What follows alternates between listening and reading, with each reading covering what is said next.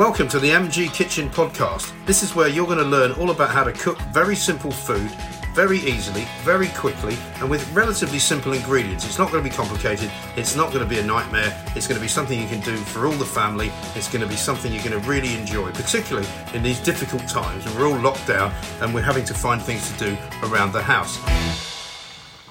Welcome back to MG's Kitchen. We've got quite a lot on the go today, so we're going to be making a stew, but we're also going to be making mashed potatoes. And here's what the mashed potato secret is, right? You can hear the mashed potatoes bubbling away.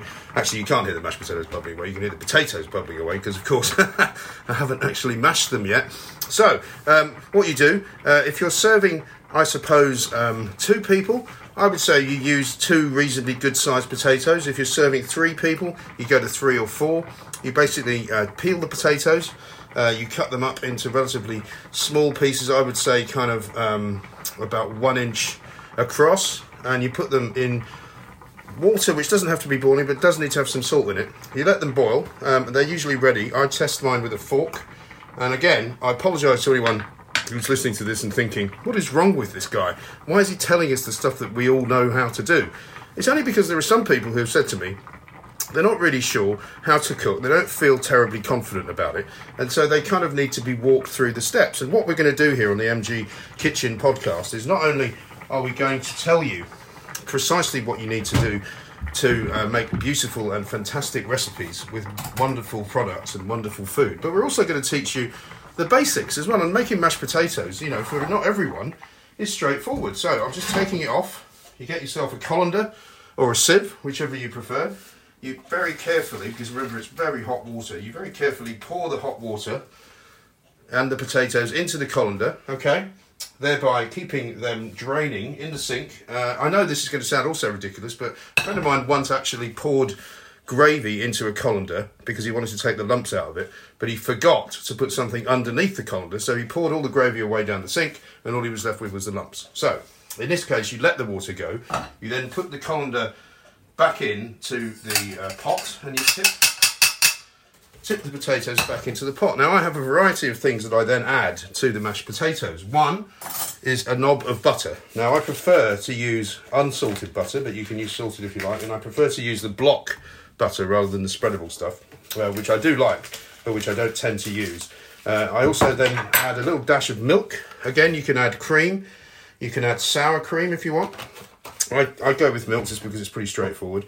And then I sometimes, if I have it, add a touch of parsley and a touch of mustard. Now you can use English mustard, you can use Dijon mustard. I would say a little spoon of mustard just going in there goes a very long way, and it just gives it a little extra oomph, you know, for when you're sitting there eating and you just taste the mustard. I've just put a bit of that in my mouth and it is quite nice.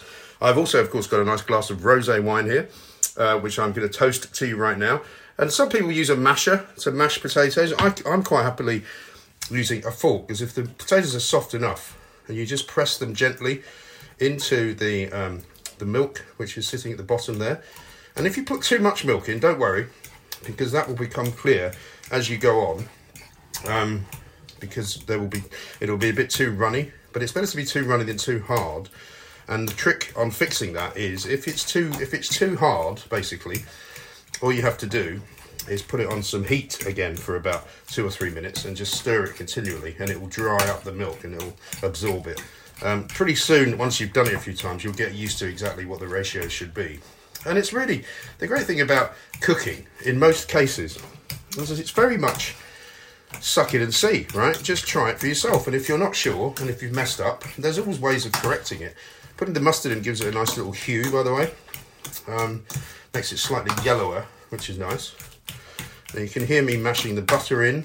It's now taking a nice, looking like a very lovely, just about firm enough mashed potato. I don't need to do anything else to it now. I don't have to put anything else in it. Although what I will do is turn a couple of bits of pepper in there. And I've also got some fresh parsley, which I'm just going to sprinkle over it, because that is definitely the way to go. And then it's basically ready, and you're ready to serve it. Voila!